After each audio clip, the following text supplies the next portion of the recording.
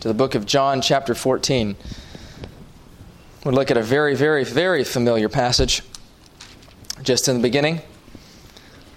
And we'll just read a couple of verses and then we'll look at the topic for this evening. The Lord Jesus was speaking to His disciples before He was about to die, and He was seeking to comfort them in chapter 14. And He says, "Let not your heart be troubled. You believe in God, believe also in me. In my Father's house are many mansions. If it were not so, I would have told you. I go to prepare a place for you. And if I go and prepare a place for you, I will come again and receive you unto myself, that where I am, there ye may be also. And whither I go you know, and the way you know." Thomas saith unto Him, "Lord, we know not whither Thou goest, and how can we know the way?" Jesus saith unto him, "I am the way, the truth, and the life. No man cometh unto the Father but by me." We will end our reading there this evening. Let's ask God for His help. Our Father in heaven, we come before You, Lord, pleading with Thee to make bare Your mighty arm. Lord, to make Your presence felt here tonight. Lord, we don't know the needs of everybody who's come here. We don't know where they are with You. But Father, we know that the Holy Spirit of God goes up and down the aisles, and He knows. He knows the condition of every soul. He knows the hidden things behind closed doors. He knows the mind. He knows the heart. Father, You know what they need. So Lord, we just pray You'd take Your word and that You'd apply it to hearts according to Your perfect wisdom and with Your perfect power, for Jesus' sake. Amen. Amen. Well, the topic for this evening, insofar as what was put on the flyers, is a question. Why Jesus only? Why Jesus only? Now, we live in a day in which the question about religion is extremely pertinent, because we live in a society that is multicultural, multi-ethnic. It's amazing to think that where our church is tonight, where we're sitting, is within walking distance from a Hindu meeting place and a Buddhist temple. And it wasn't that way 100 years ago. In fact, not very far from here, you could find a mosque. Because we lived in a globalized society, and we're very influenced by other religious faiths, and we live in a nation full of different religious faiths. In fact, religion is growing. I heard one statistic that Muslims and Christians are being converted faster than people are being born. It's not the case that religion is simply dying out. Religion is growing, and countries, nations have had to deal with the issue. What are we going to do when we have a nation that has so many different religious faiths in that nation? How do we coexist? How do we live in peace? And there have been really two different ways. Our nation, other nations have sought to deal with that problem. The first is this. Well, we tell people that they can have the religion at home. Don't bring your religion into the public square. Don't let your religion affect your work, affect your political views, affect the way that you act outside of your home. If you can keep your religion locked up in your house, then we can all coexist. Well, that doesn't work. Because anybody who believes in their religion to any degree understands that religion affects all of life. there's been another way that the nations have sought to deal with this issue. And it has been this. It's what's called religious pluralism. Religious pluralism. It is basically this. All religions are equally valid. All religions are equally valid. All religions ultimately lead to the same place. And nobody should be so narrow, so bigoted, so proud to say that their religion is the truth and that others are false.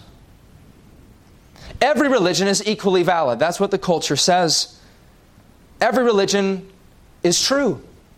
What is true for the Hindu is true for the Hindu. What is true for the Christian is true for the Christian. What is true for the Muslim is true for the Muslim. It's much like looking at a big mountain. At the top of the mountain is God. And there are many different paths to God. So the Hindus have a path, the Buddhists have a path, the Muslims have a path, and the Christians have a path. All religions are equally valid. Now, if you will go and speak to somebody on the street today, you will find that that is by and large the view of people today. There are many ways to God. Who are you to say that your religion is better than another? Well, I'm representing to you this evening the Christian position, the position of the Scriptures, which is this, that Jesus is the only way to heaven. That Jesus is the only way. And so that's why we are thinking about the question, why only Jesus? Well, why only Jesus? Why do you Christians say only Jesus? I mean, you can go around and say only Jesus, but why do you say only Jesus? I have 3 reasons I want to bring to you tonight. The first is that religious pluralism fails. The second is that the Scriptures teach us that Jesus is the only way. And the third is that Jesus is the only Savior. So the first, religious pluralism fails. And I want you to think with me for a moment. In the first place, to say that we accept everything is actually a narrow view. Because if you say, I accept everything and everything's true, you know what you're actually saying? Anybody who says that everything is not true is wrong.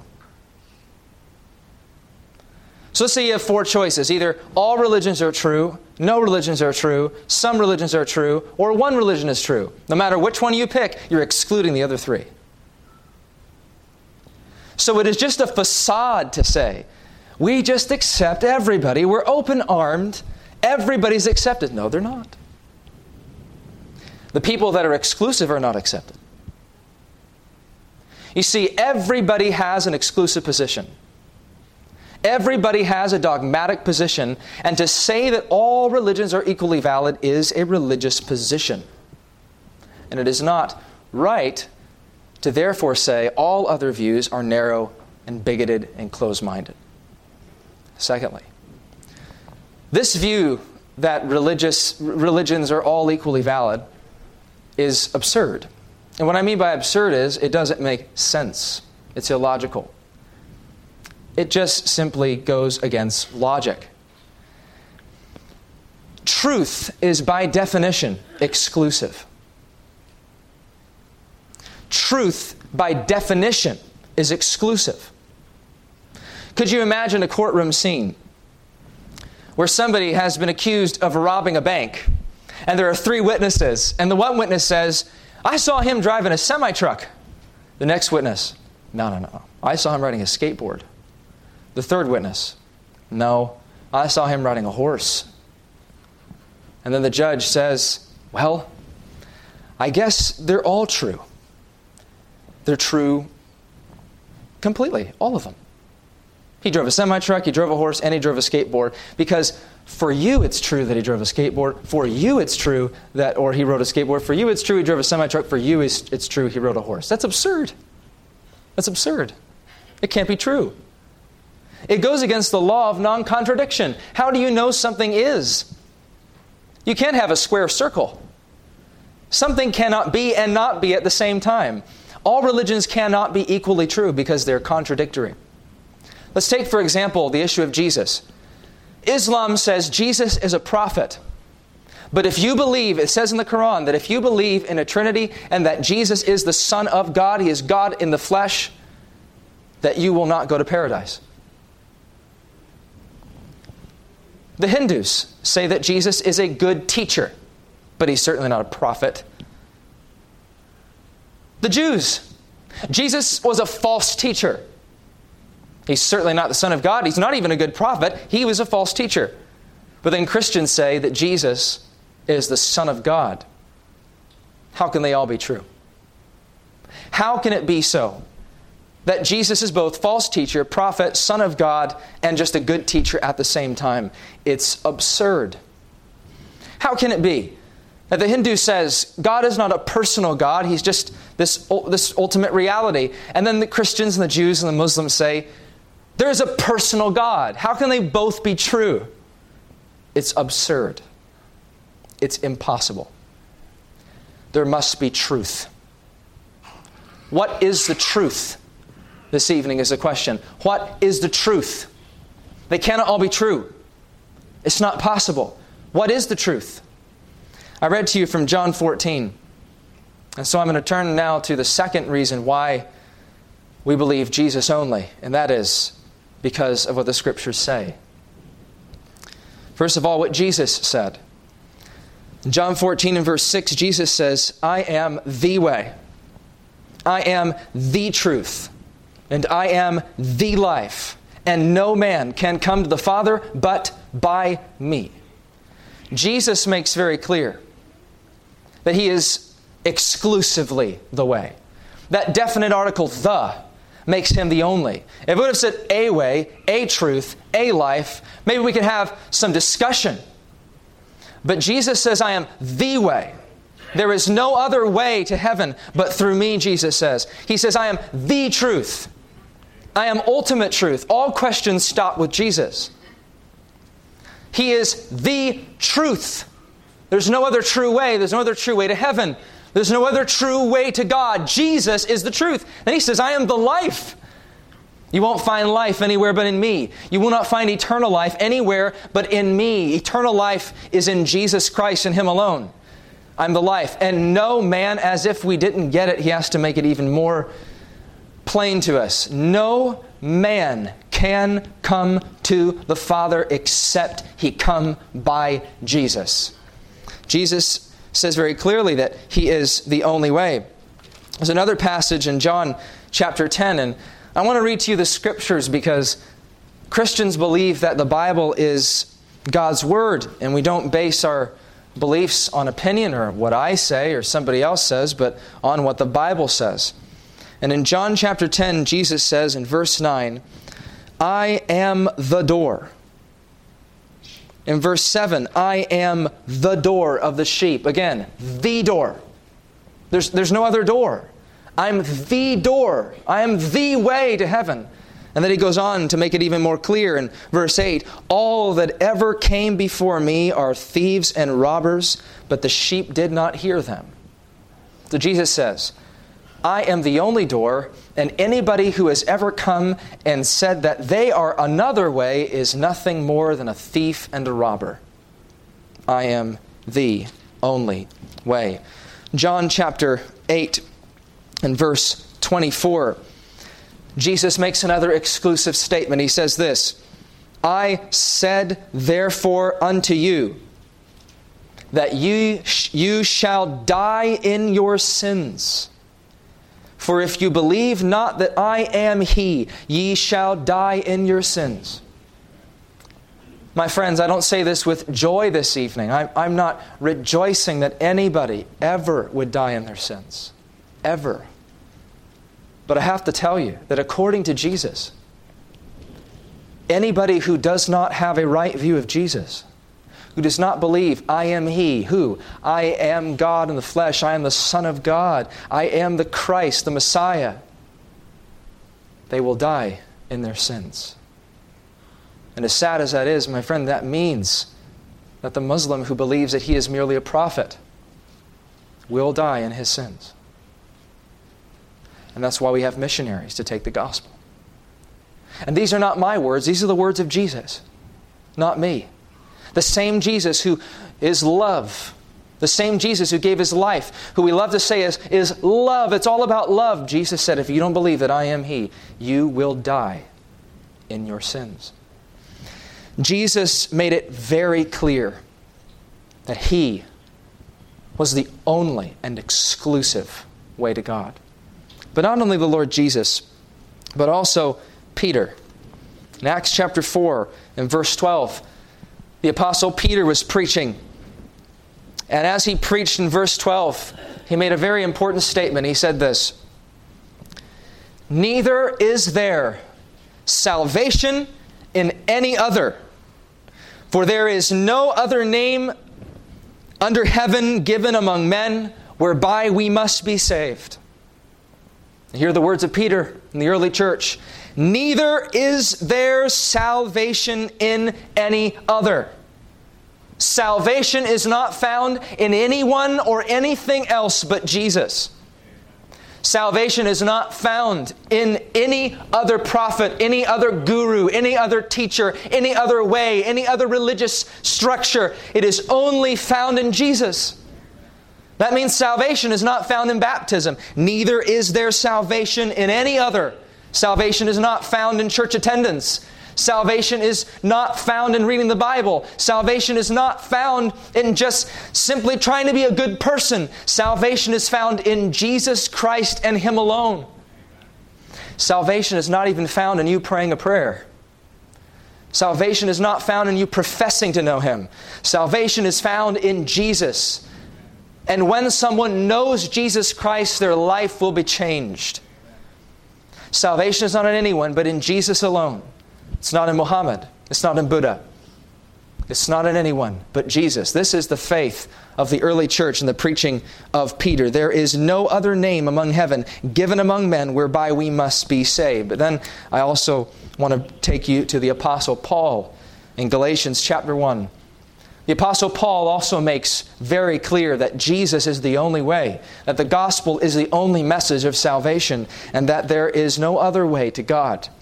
In Galatians chapter 1, the Apostle Paul wrote in verse 8, "Though we, or an angel from heaven," Paul says, "preach any other gospel unto you than that which we have preached unto you, let him be accursed." Paul says, listen, church of Galatia, if anybody preaches anything different from what I have preached to you, not only are they wrong, but the curse of God is attended to their message and to the deliverer of that message. This is not a statement of all religions lead to God. The Apostle Paul would not agree with the modern stance of the culture that says all religions are equally valid. The Apostle Paul, with great tenacity, he tells the Galatians, don't you dare give up the gospel. The gospel alone saves, and it's the gospel that I have given you. If anybody comes and preaches something else, even an angel. And it's interesting that in Islam, an angel actually gave some of the revelation to Muhammad. If anyone preach any other gospel to you, he is condemned. So we believe that Jesus is the only way because the Scriptures teach that. And as Christians, we believe the Bible to be the Word of God, and we seek to draw all of our teaching from the Scriptures. We have nothing else we can do but to believe what the Word says when it says that Jesus is the only way. But finally, Jesus is the only Savior. In Matthew chapter 1, verse 21, the Bible talks about the birth of Jesus. Why did Jesus come to this earth? Why did Jesus come? Did Jesus come to help us live better lives? Did Jesus come to teach us a better way? Did Jesus come to just give us some new religious idea that we can talk about? Why did Jesus come? Why did He come? And by the way, He came. He came. He came. He was not created. He came. In the beginning was the Word, Jesus, and the Word was with God, and the Word was God. Verse 14 of John chapter 1 says that the Word became flesh and dwelt among us. That's Jesus. He was God. He is God. Why did He come? Why did God take upon Himself human flesh? Verse 21. And she shall bring forth a son, and thou shalt call his name Jesus, for He shall save His people from their sins. You want to know why Jesus came? For the Son of Man is come to seek and to save that which was lost. He came to save. The word save means to rescue, to deliver. What did He come to save people from? I mean, why would He come to save us? I mean, we're okay, aren't we? Aren't we fine? I mean, we're doing all right. We're living okay. We've got decent jobs. I mean, we're doing okay. We're good enough people. We try to do good things. I mean, aren't we going to go to heaven one day? Why did He come to save us? From what did He come to save us? What did He come to rescue us from? As if we're in this fearful condition, as if we're in this terrifying condition, as if we're in danger or something. Why did He come to save us? What did He come to save us from? Matthew 1:21. He came to save His people from their sins.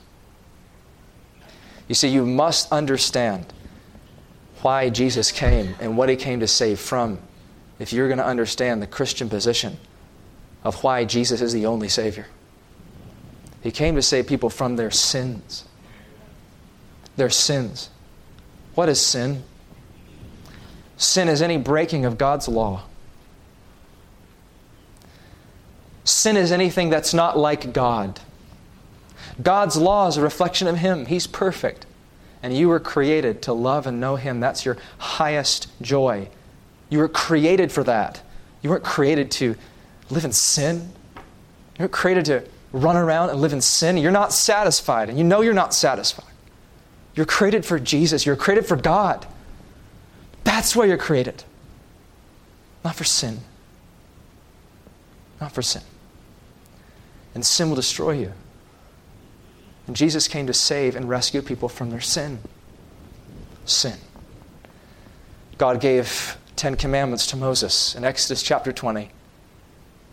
Any breaking of those laws is sin. God did not give us that law so that if we could keep it, we could get right with Him. He gave us a law to show us that our hearts are wicked. You will never understand the Christian message unless you understand that the very beginning of the whole message of the gospel is this: I have nothing good to offer God. I am a broken sinner. And I'm humbled. The law was given to show people that they're broken, to show them that they're not right. None of us have kept the law. Have you ever truly loved God with all your heart, with all your soul, with all your mind? Have you honored your mother and your father from a child? Think about all the times that you disrespected your mother, you disrespected your father, you've treated them unkindly, you've treated them in a way that is ungodly. Think about all the times you have broken that law. The Bible says, "Thou shalt not covet." You should not desire things that are not yours. You should not have this covetous appetite whereby you just want to be rich and you want to have money and you want to have things. That's what you're all about. I shall not commit adultery. Jesus said, if any man even looks at a woman to lust after her in his heart, he has committed adultery already. If any man pulls up something on a computer screen and looks and lusts after a woman in his heart, he has already committed adultery and he is in danger of the judgment of God. And the loving lips of Jesus was where that came from. Not a Jesus who wants to take away your joy. I just want to enjoy myself. I just want to have fun. And Jesus is trying to take away your fun. Jesus is trying to keep you from sin. It's going to destroy you. It's going to destroy your life. And it's eventually going to send you to an eternity of the judgment of God. And it's not just a fiction, it's reality. Jesus spoke about it over and over and over and over and over again. He doesn't want anybody to be lost, but listen, one sin proves that your heart's rotten. Thou shalt not commit adultery. It's a sin against God. The Bible says you shall not lie, not bear false witness. How many times have we lied to save our skin? Lied to get something? Your heart's rotten. Your heart's wicked. Your heart's sinful. You're not a good person. That's the heart of the Christian gospel. You're broken. And you have to admit that. You have to agree with God. You can't go on painting it over and putting a mask on. I'm okay, I'm good, I'm fine. You're not good. You're not fine. You're not okay. You've broken God's law. You've shown yourself to have a wicked and a broken and a rotten heart. And you need to be saved. You need to be rescued. Because you can't rescue yourself. You can't rescue yourself. You see, all other religions say this. Hey, if you do these things, you can somehow make God happy enough to where He'll accept you. For the Muslim, if you go to the Hajj, you go to your pilgrimage, and you do all the things you're supposed to, God will somehow look at you and say, okay, you've done enough good things, I'm going to accept you. Or in other religions, if you do enough good things and you subdue your flesh, you'll somehow escape your flesh into this ultimate reality. It's all about things that you do, but the gospel says God has come to this earth to do it for us. That's grace, and that is the fundamental distinction between Christianity and every other religion. It's grace. It's grace. God saves. He rescues. He doesn't need your and He doesn't need my help. He comes to people that are drowning in their sin, and He rescues. God comes to people who are broken, and He puts them together. He saves. He doesn't call people to, hey, you need to rescue yourself. You need to get yourself out of this mess. Jesus came to get you out of your mess. That's why He came. To save you from your sin. And how does Jesus save? Well, when God gave Moses the Ten Commandments, He also gave Moses a sacrificial system. Because He knew nobody's going to keep that law. What is a sacrificial system? He told the people of Israel, I need you to take an animal, a lamb, and you're going to have to kill that animal. And you're going to have to offer that animal as a sacrifice, as a symbol that you should die because of what you've done. But that animal is going to die in your place. If people could keep the law and be saved, why did He give this sacrificial system? Why did He tell them to go sacrifice a lamb? Because they couldn't do it. And what did John the Baptist say when Jesus came? Behold, the Lamb of God, which takes away the sin of the world. All those lambs, all the bloodshed, all the blood from the years and years and years of the Israelites taking these animals and slitting their throats and seeing the blood laid on the altar and saying, God, let the animal die in my place. This is what sin deserves. Death. This is what sin deserves. You see, we need to see sin in its true light. You know why we can go on in sin and we can just kind of live in sin? It doesn't bother us. We don't understand how terrible sin is. If you want to see how bad sin is, you need to go to the cross. And you need to see the real lamb. The lamb that all those were a prophecy of. You see the real lamb. And you need to see His body bruised. And you need to see blood dripping from His head and hands and side and feet. You need to see Him naked. The God of heaven stripped naked before men. You need to see Him as people spit in His face. And He has a crown of thorns. And you look in the face of Jesus and say, my sin is not that bad. It's that bad. It's that bad. And man, if you profess to know Jesus and you just keep on living in sin, it's almost like going up to Jesus on the cross. And by the way, cross, in reality, historically, it wasn't way up. It was within eye view. It was just right about here. It's like you just walked up to him and you just spit right in his face.